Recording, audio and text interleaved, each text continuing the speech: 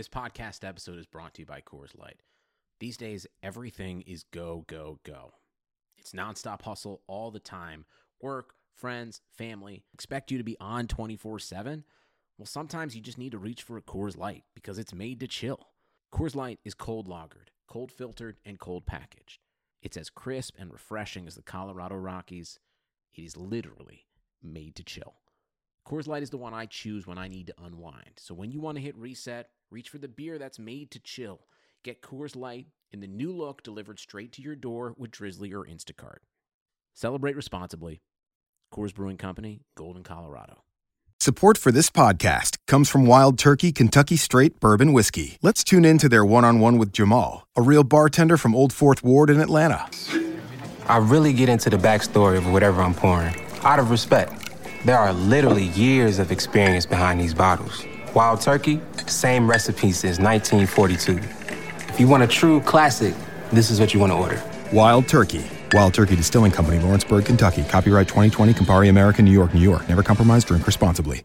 This is the story of Harry's. For decades, one big razor company has relentlessly increased prices and reaped immense profits at the expense of its customers. Then one day, an ordinary guy got ripped off buying razors. He was so fed up that he and his best friend started a company to fix shaving. They called it Harry's. By taking less profit and selling online, Harry's can offer quality blades for less. You can even get Harry's 5-blade razor and shave gel for free when you sign up. Just cover shipping. Click or go to harrys.com and enter code RAZOR at checkout. That's RAZOR, R-A-Z-O-R.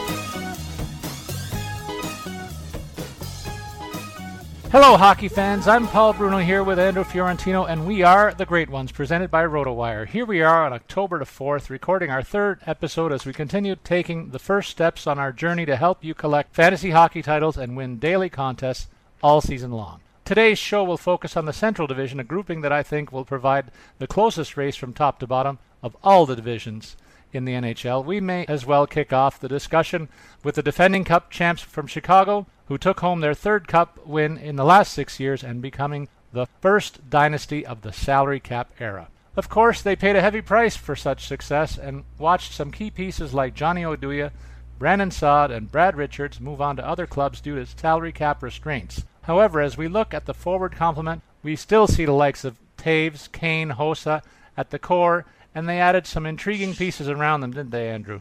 They sure did. But, after winning their second Stanley Cup in the last 3 years, we should be talking about this team as an emerging dynasty, but instead the offseason has been dominated by tabloid talk about Patrick Kane's latest legal issues. Fortunately for fantasy owners, and I do own him in a dynasty league, it looks like Kane isn't going to be charged with a crime, hasn't been so far, and enters this season looking like a safe choice once again for fantasy owners. But I think the real question with Kane is, are we going to get a whole season out of him? He only played 61 games last year, 69 games the year before, so even though he's averaged more than a point per game over the last 3 years, he hasn't exceeded 70 points in any of those seasons. Well, that's enough about Kane. Let's talk about some other guys, because I have to say, I don't like what the Blackhawks did this offseason. I think the loss of Brandon Saad and Patrick Sharp are going to loom large on this team, and I especially don't understand dumping Saad for salary reasons, and then committing more than $4 million a year to Artem Anisimov. I saw a lot of Anisimov as a Ranger. I've seen him in Columbus. He's not a top 6 player. He's a really good third-line center, perfect in that role, but you put him up in that top 6 role, centering the second line, I think that he's misplaced there. They also have a couple of intriguing young forward talents in Teuvo Teravainen and Artem Panarin, though Panarin's a little banged up right now. They're expecting to roll these guys out too in their top 6, and I think it's quite a gamble to put these two kids who have something like 38, 40 games of NHL experience between them in top 6 roles for Stanley Cup champions. Yeah, I would tend to agree with you, Andrew. They're looking to me like they're reaching with Anisimov. He was certainly a pretty good forward in a deep mix in Columbus, but now they're pinning their hopes on him locking down that second-line scoring role, and that's something that he might be in over his head there. Then, as you mentioned, Panarin is a new face coming in from the KHL. another one that they're pinning a lot of their hopes on for this season. So there's a few ifs among the forward complement that weren't there in previous years. I guess that's the price you pay for success, and we'll see how that pans out. But I think they're going to find a way to still remain one of the top teams in the entire NHL. A large part of that is due to the blue line as well. Why don't we take a look at that for a bit, where we see that they are spearheaded again by playoff MVP and perennial Norris Trophy contender Duncan Keith. This guy's going to be in that Norris conversation again this season and should remain partnered with longtime teammate Brent Seabrook, who inked a new long-term pact recently, and that was one of the large reasons why they had to make some of these player moves. They wanted to keep some of their core guys as well. That cost money and really put them in a salary cap pinch. Beyond this top pairing, they brought in Trevor Daley in the Patrick Sharp deal. He will effectively replace Oduya on the second pairing with Nick Hjalmarsson, who had a strong playoff. He might actually work out to allow the Hawks to consider breaking up that top tandem. He's that good in my opinion, and so that might give them a little bit of roster flexibility. Andrew, what are your thoughts about this blue line and the rest of any names that are worth mentioning back there?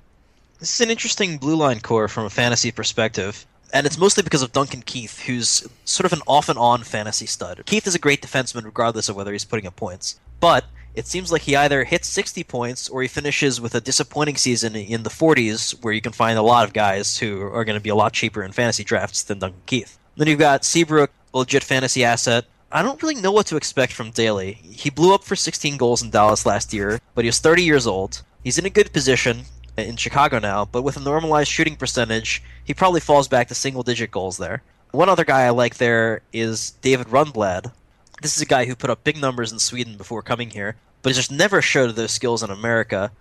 He is just 24 years old, though, so there's some long-term appeal still there. But let's talk about the guys that are stopping pucks behind them, because Scott Darling really emerged last season, even for periods of time, overtaking Corey Crawford, pushing Antti Ranta out of town, where he's now gone to my Rangers, of course. You had to get that in. That's the second Rangers reference, and it won't be the last. We should have a drinking game for that for our listeners. Still, coming off the Stanley Cup, not to mention 924 save percentage last year, I have to think Crawford's mostly going to hold on to that number one role and start between 55 and 60 games as usual. You with me on that? Yeah, I don't think you can turn your back on a guy who's backstopped 2 Stanley Cups. Say what you want about what's in front of him, but he certainly delivered the goods when it counted, and I think that you can pencil him in for a 60-game season as well in terms of the number of appearances that I see in this split. And he'll need to be a little bit better, though, because I think the team in front of him is a little bit weaker, as we both can attest, given this rundown. Let's move on to the Colorado Avalanche, a team that's been up and down over the last 2 years more than any team in the league almost, under the direction of Patrick Waugh. Andrew, this team threw me a curveball when I consider that they moved Ryan O'Reilly over to the Buffalo Sabres to undo a logjam at their center position, where they can still choose from Matt Duchene and Nate McKinnon as the number 1 and number 2 guys. But then they went ahead and acquired another center, Carl Soderberg, in a deal with the Bruins. Now, to me, that hints strongly that a move for McKinnon to a wing position, giving Soderberg a second-line center role where he can display his untapped passing skills, surrounded by a bevy of talented wingers that also includes Landeskog, Iginla, and Tanguay. Andrew, what's your read on this forward mix? I really want to know what you think of the Soderberg deal with an annual cap hit of $4.75 million for each of the 5 years coming up. Is that a good signing in your opinion, given what they have on the rest of the roster? It's a steep price for Soderberg, but I think he was underutilized in Boston, and he's going to be in a better situation with the Avs, where it looks right now like he's going to center his countrymen Gabriel Landeskog and McKinnon, which is an enviable situation in what should be a bounce-back year for those guys. It seems like Mikko Rantanen, their first-round pick and the number 1 European prospect in this year's draft, according to Central Scouting, is going to make this team too. But he's starting on the third line. I think moderate your expectations there. That said, he's a big kid whose game is not dissimilar to Landeskog's, and I'll be watching him to see how he comes along in the early weeks of the season. They still got Jarome Iginla here. He's 38 years old, but he hasn't lost a lot of his own luster. There's 60-ish points to be had there again, and you can get him later than you ought to be able to, considering his name, because people are sort of shying away from that old age, I think. But I really think this team really goes only as far as the trio of Duchene, McKinnon, and Landeskog takes them. If those guys aren't able to take steps forward from what they did last year, the Avs are not going to score enough. Let's move over to Blue Line, which is mostly not a place I'm looking for fantasy value. As far as I'm concerned, there's one guy to target here, and that's Tyson Barrie. Barry may be a little guy, relatively speaking, but he's established himself as an offensive force over the last 2 seasons, especially on the power play, and I'm looking for his role to continue growing in his age 24 season.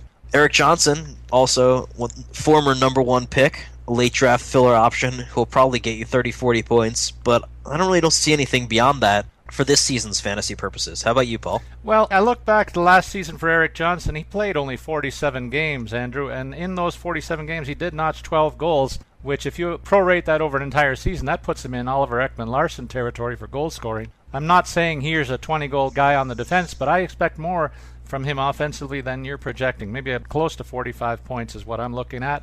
But beyond that, you're right. This is a pretty thin blue line. I wonder if they're going to see some of the development out of Nikita Zadorov we have been waiting for since he was drafted. He's 20 years old, and I think he's going to get a real good look as a top 4 guy on this blue line and should be a third scoring option that it may be worth monitoring, particularly if Erik Johnson can't stay healthier than he was last season. The goaltending situation here, to me, is a bit of a two-headed monster. It's Semyon Varlamov, who's had his share of off-ice troubles in the last couple of years. I'm looking for a little more stability from him and a guy who has the potential to play 60-plus games if he stays healthy, but even that's been a bit of a question mark in his past. So Reto Berra is a guy that will get a look and maybe play a string of games at some point, so don't be hesitant to take a shot at him if Varlamov is shut down by injury or other issues. We have to keep that in the back of our mind. Some guys are just prone to having trouble follow them, and I see Semyon Varlamov in that kind of a light. It's kind of a rare fantasy point, but I think it bears making it with a guy like this. So Berra, his status is something that should be monitored. He's another big body goalie, a 6'4", 210. The new breed of goalies seems, Andrew, to be along this line in terms of size. So keep an eye on him, and don't forget about Calvin Pickard, I guess, is worth mentioning. What do you think of the trio yourself? Yeah, I think health is really the key for Varlamov. Berra is a solid backup, but not a guy you want starting too many games, I think. If he has to start too many games, it's really going to hurt this team. But they do have that high upside guy that you mentioned, Calvin Pickard, waiting in the AHL. I think he's a guy should definitely be targeted in keeper formats. He looks like a really great long-term goaltending candidate. Let's proceed to the Dallas Stars, who brought in the aforementioned Patrick Sharp from the Blackhawks and are putting him on a murderer's row of a top line with Tyler Seguin and last year's Art Ross winner Jamie Benn. That's a forward mix I really like. And the second line, too, has plenty of fantasy appeal. You've got the ever-reliable Jason Spezza centering the up-and-coming Valeri Nichushkin. I think they're going to need to find a more interesting right wing for that trio than Ales Hemsky. He seems to be fading hard in his 30s. I really like the tough Frenchman, Antoine Roussel, a mainstay of some of my fantasy teams in recent years. And the combination of scoring ability and toughness he brings to the third line really plays in a lot of fantasy formats, especially if he keeps playing alongside Cody Eakin, the reliable puck distributor at center, but kind of stuck in that third line role with Seguin / Ben and Spezza occupying those top 2 center positions.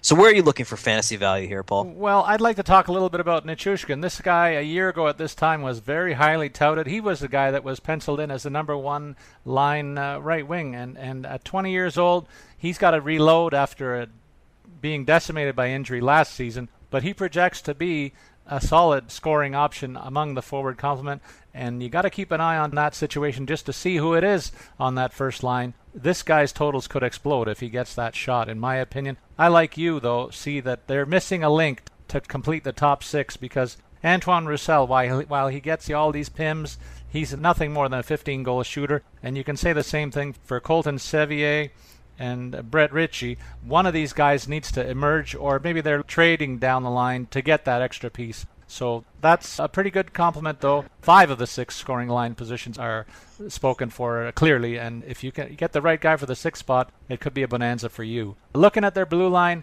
we already touched on Daly's departure. Johnny Oduya came the other way over in free agency from the Hawks, but he slides down this depth chart. I don't see him as the scoring option to fill Daly's shoes.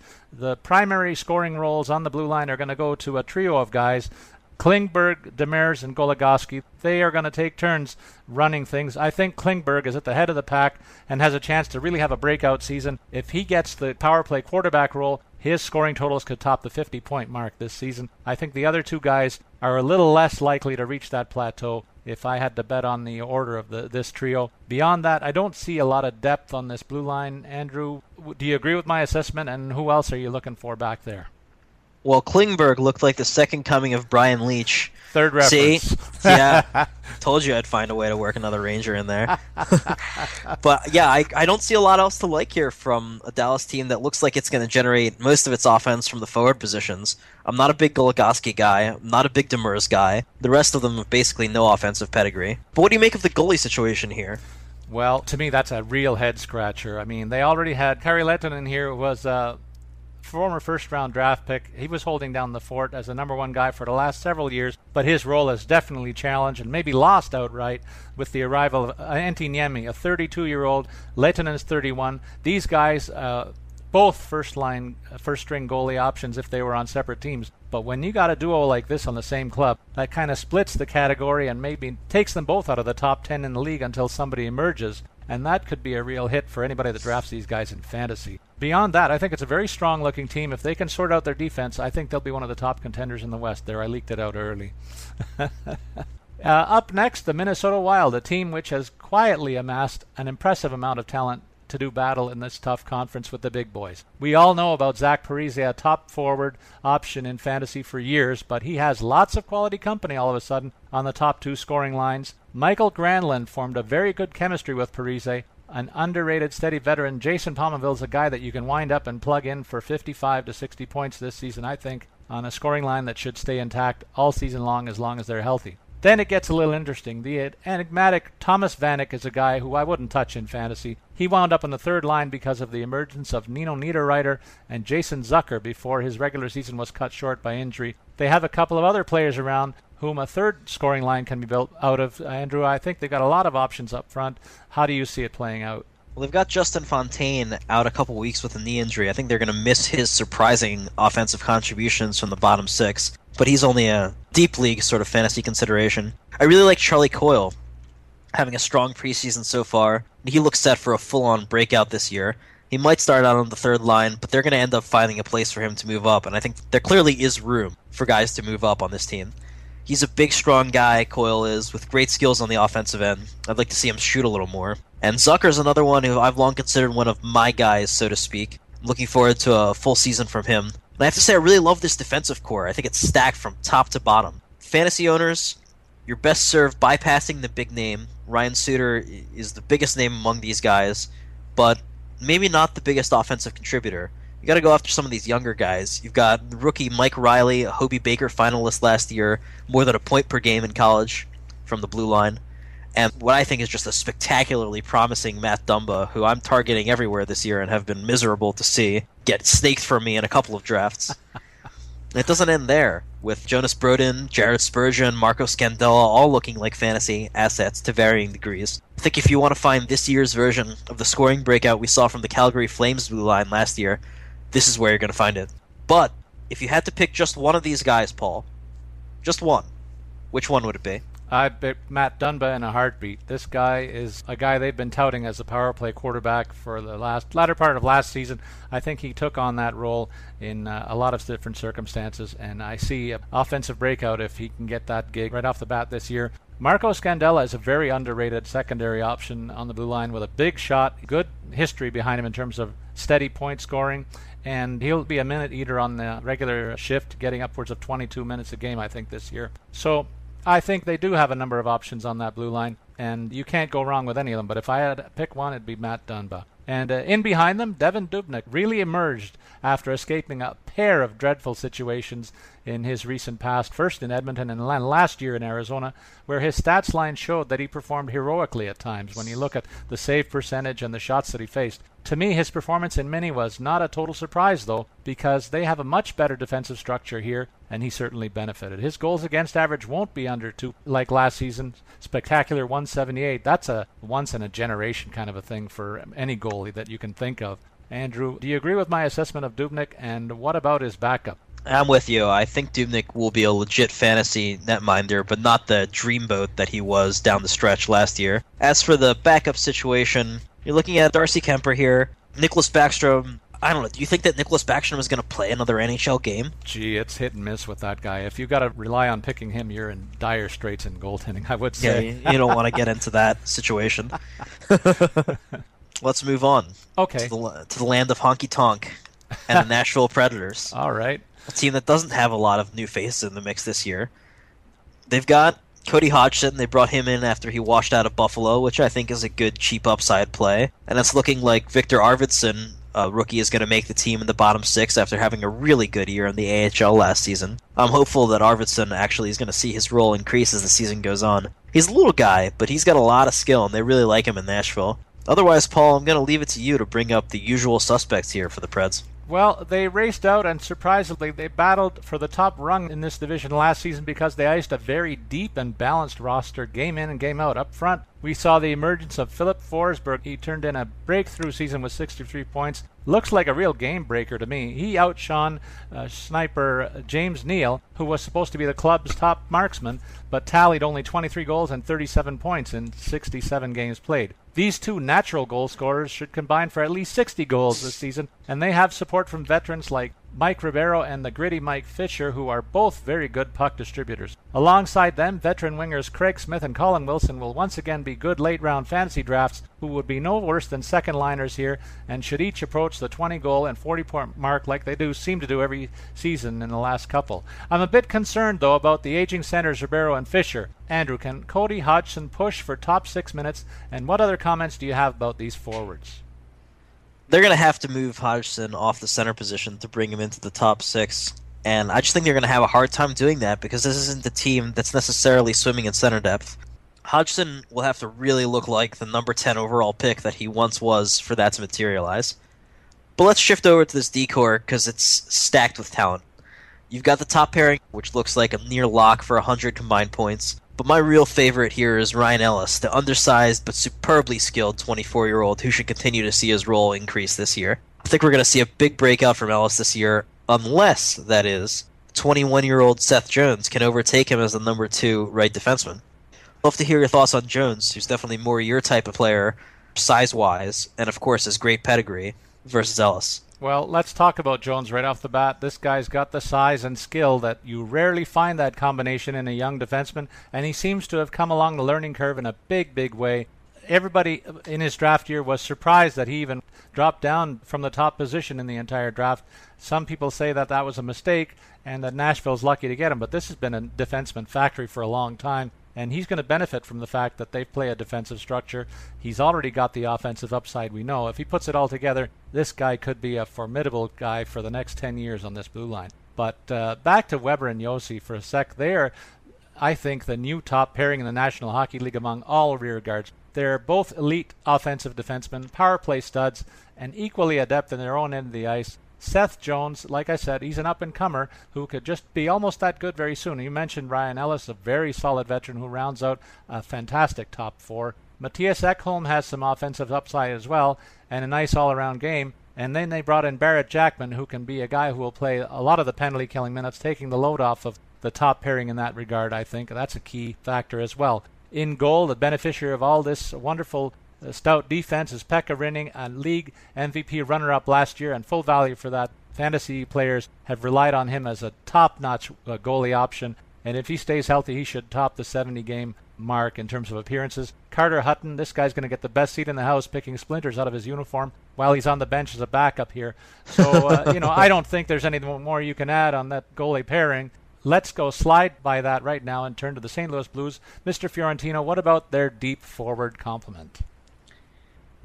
This is a star-driven league, the NHL, and the Blues have one of the most exciting young stars coming up in front in Vladimir Tarasenko, who should already be considered a top 10, if not top 5 forward in the league, with the best yet to come.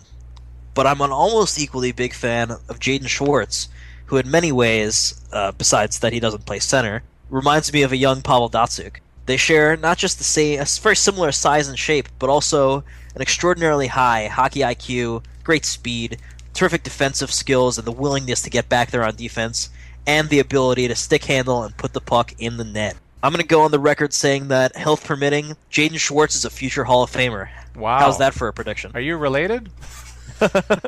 No, even though he sounds Jewish, I don't think he is. Okay. But there are plenty of other names to mention here, including David Backes, who I think offers one of the most underrated fantasy-friendly stat lines around. But I'll bounce things back to you, Paul, for your read on the guys I mentioned and the rest of this St. Louis Ford group. You mentioned a bunch of names here that make this team one of the most fun teams to watch for me. Tarasenko hit the jackpot at the pay window following his breakout season, but I don't think his center, Jori Lehtera, got his due. This tandem will be paired together again from the outset, and that should mean solid numbers for the Finnish center, assuming he can stay healthy. You mentioned Jaden Schwartz. He rounds out that top line and could be a draft day steal for anybody that underrates him in pools. Paul Stastny is an interesting name because he's one of the guys that also is getting big bucks. He's vowed to be much better than the 46 points he got last season. He can be, and he needs to be, to justify that $7 million annual cap hit. I see him with 60-plus points this year, and he'll be supported by the likes of Alex Steen and the aforementioned David Backes. That's a guy that I love in fantasy. He's another guy that can score big. He'll play the power play and get the PIMs that make him the all-around guy that I salivate over at the draft table. But they added Troy Brouwer also. This guy is going to see his role diminish from what it was in Washington. He had a lot of first-line minutes that inflated his scoring totals because he got to play with that Ovi-Backstrom combination. I think his scoring totals are going to take a hit in mostly a third-line role here. How do you see the top line shaking out there, Andrew? I think you've got a pretty relatively clear sort of situation here with Schwartz, Lehtera, and Tarasenko, and then Steen, Stastny, Backes. Brouwer is definitely a third-line type of guy, a guy who certainly played big minutes at times in Washington, but is more of a depth player, I think, a guy you don't want to necessarily be featuring on offense, even though he can score 20 goals if called upon. Yeah, he's a nice insurance policy, I will say. Yeah. The Blues defense is another deep group like a couple that we've focused on in this division. That's what makes it make it so much fun to watch. Shattenkirk and Pietrangelo should both be among leading scorers for defensemen, in my opinion. Gunnarsson and Bouwmeester, these guys are both going to be riding shotgun in each of those pairings in top 4 minutes, but neither one of them a big point guy. I think the scoring is going to be handled by the first pair, the defensive responsibility by the second pair in those matchups on the top two defense pairings. The goalie tandem of Brian Elliott and Jake Allen has no clear front runner, in my opinion, Andrew, though Elliott did play a bit more than Allen last season. I see that split as fairly even once again, and that could be a bit of a problem at the draft table if you're looking for who's going to be the go-ahead guy or go-to guy in this tandem. Allen may get more of a share, but marginally so, in my opinion. Your thoughts on the goalie split, Andrew? I think you're right on that. There's no clear front runner necessarily right now, but I think you look at Allen. The Blues have never been shy about demoting Elliott to a backup role, and it was Allen who occupied the net in every game of their first-round loss at the hands of the Wild in last year's playoffs. I think we're going to see Allen take a little bit of a narrow majority of the starts in the range of 48 to 50. Fair enough? Sure, let's go with that. And that kind of takes us to the last team in this look at this division, the Winnipeg Jets. This is a team, you got to mention a fan base of this club, Andrew. Every time I watch a home game in Winnipeg, the crowd is going wild, and that's even just before the game starts. They come fired up, been starved for the return of this franchise, and they're not going to let it go. I think they've shown the NHL this is a hockey hotbed, and I'm happy to see it. The crowd, they love the big physical players here, and forwards like Andrew Ladd and Blake Wheeler really carry the flag. They lead the way with their hard-driving, grinding style, which should get them each around the 60-point mark. They're two guys that I look for when the draft gets past the second or third round as guys that can get that share of points on a regular basis. They're in a good situation because they're both going to be playing power play time there. Beyond them, I'm looking for a breakout season from Mark Scheifele, another talented big man who's in his third year and should be ready for a larger impact. Your thoughts on these guys and other Jets forwards, Andrew? Well, we all know we're going to get veteran grit and skill from the likes of Brian Little, Ladd, and Wheeler. I'd like to focus on the young guys up front here for the Jets. You touched on Scheifele, who I also have as a breakout candidate. You had to love the strides he made last year, and at just 22 years old, he's this team's unquestioned second-line center. Big things are coming. But at 19 years old, Nikolai Ehlers, widely considered the NHL's top prospect, not named McDavid or Eichel, was huge in juniors last year. This guy averaged almost 2 points per game in the regular season, and then he actually raised that scoring rate in the playoffs. I always look at those playoff performances in juniors, the AHL, as an indicator of future NHL success. Those are the games where you're really matching up against the top talent in the league. You know, a lot of guys who are going to play in the NHL. So it looks to me like Ehlers is poised to break in this year right out of camp with the Jets, and he's going to start on the third line, but he's a guy who has it in him to move up. And that sort of brings us to one veteran that I want to talk about, and that's Drew Stafford. The Jets have Stafford penciled in there as a top 6 player, but to my eye, he's the one guy who's most at risk of losing his job so that Ehlers can slide up into that role. You know, Stafford did look like a new man after escaping the doldrums of Buffalo last year, but do you think that we can expect that to continue? After all, I mean, we've rarely seen him show the sort of scoring rate that he showed in his 26 games as a Jet last year. Well, and that's going to be threatened by another guy that we should touch on, and that's Alex Burmistrov. At 23 years old, he's a guy that there's a lot of expectations on. He's coming back to the NHL from the KHL, and he has already caught the eye of Paul Maurice, the Jets coach, as a guy who's been flying in the exhibitions, and he'll get a long look and maybe challenge for a top 6 role here. So the Jets do have more options than a lot of teams do to put out some quality and quantity among their top 6 forwards, and Burmistrov, I think, will be in that mix.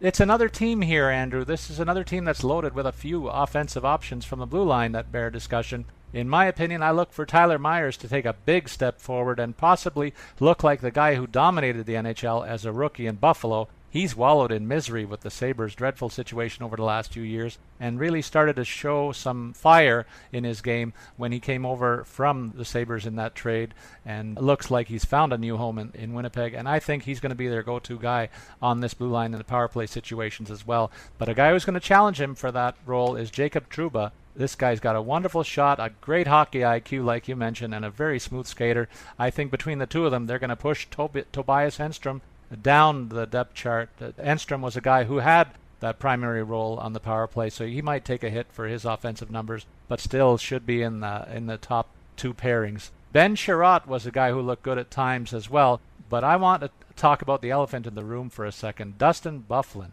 This guy has had a checkered past in the last few months within the Winnipeg structure, and I just wonder if he is going to be worth the trouble to manage off the ice as well as on the ice. And is he focused enough to be a part of things here, or should they get rid of him? What's your sense there?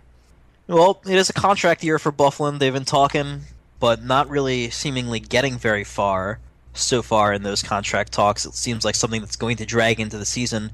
I don't know if he's the kind of guy who's going to be distracted by that sort of talk. I would actually anticipate that Byfuglien comes out and puts up big points, playing for that contract. But he's had his name bandied about in trade talks lately. I wouldn't want to bet against a Byfuglien blockbuster. Myers, you mentioned, an intriguing one. Like Stafford, a guy who was resurrected by that trade from Buffalo to Winnipeg last year. Pretty much turned his game around in every statistical way. And as for Trouba, I think he's not getting his due, except from you. Clearly, you like Trouba more than most. I like him a lot. And I like him a lot, too. But the problem that he's had the last 2 years, he's been hurt both years. I think he's played exactly 61 games each of the last 2 years. But he's going to play serious minutes here on an up-and-coming team. If he can stay healthy, I think 10 goals and 40 points, very much within the area of achievability for Jacob Trouba. You want to talk about the goalies here? Want to kick us off on some goalie talk? Sure. This is a very interesting situation. I think they've got a guy who's been around for a while, Andrich Pavlik. He's been a workhorse here for the last several years. But last year we saw the emergence of Michael Hutchinson to make this another situation where neither goalie, I think, is going to play more than 50 games this year. I see Pavlik getting the lion's share. Maybe he'll get 48, and then Hutchinson 34 starts. Something like that is what I anticipate. What's your slant here? I think you're right about there. Pavelec was a surprise last year for large stretches of time. He really found his game, even though he had for a period lost his job to Hutchinson. Then he took it back and ultimately put up the best season of his career. Still, I do have a hard time believing that he's really that guy of a 2.28 goals against and 920 save percentage. I do like Hutchinson, so do the Jets, but I think we're looking at about a 50-30 start advantage for Pavelec, which is pretty much what you outlined there. That leaves both goalies with some fantasy relevance, but not fantasy studs, certainly, depending on your format. Exactly. Well, Andrew, that takes us to prediction time.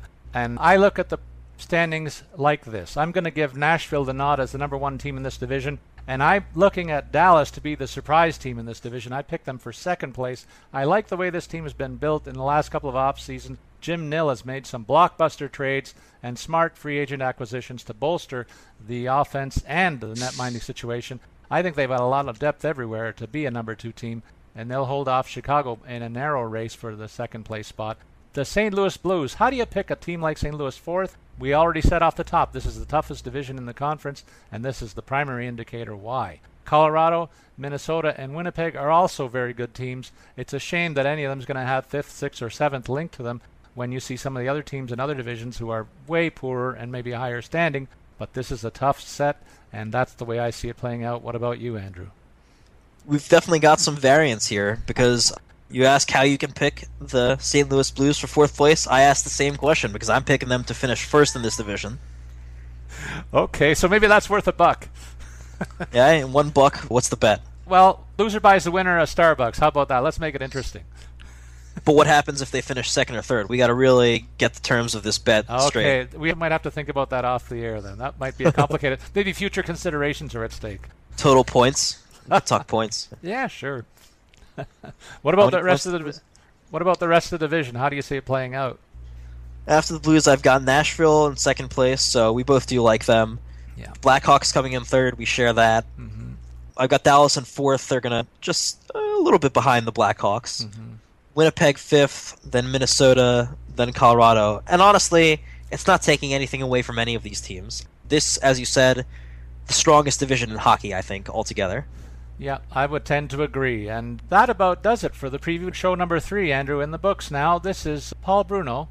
On behalf of my co-host, Andrew Fiorentino, we invite you to circle back and join us on our next show for our preview of the NHL's Pacific Division. So long, the great ones.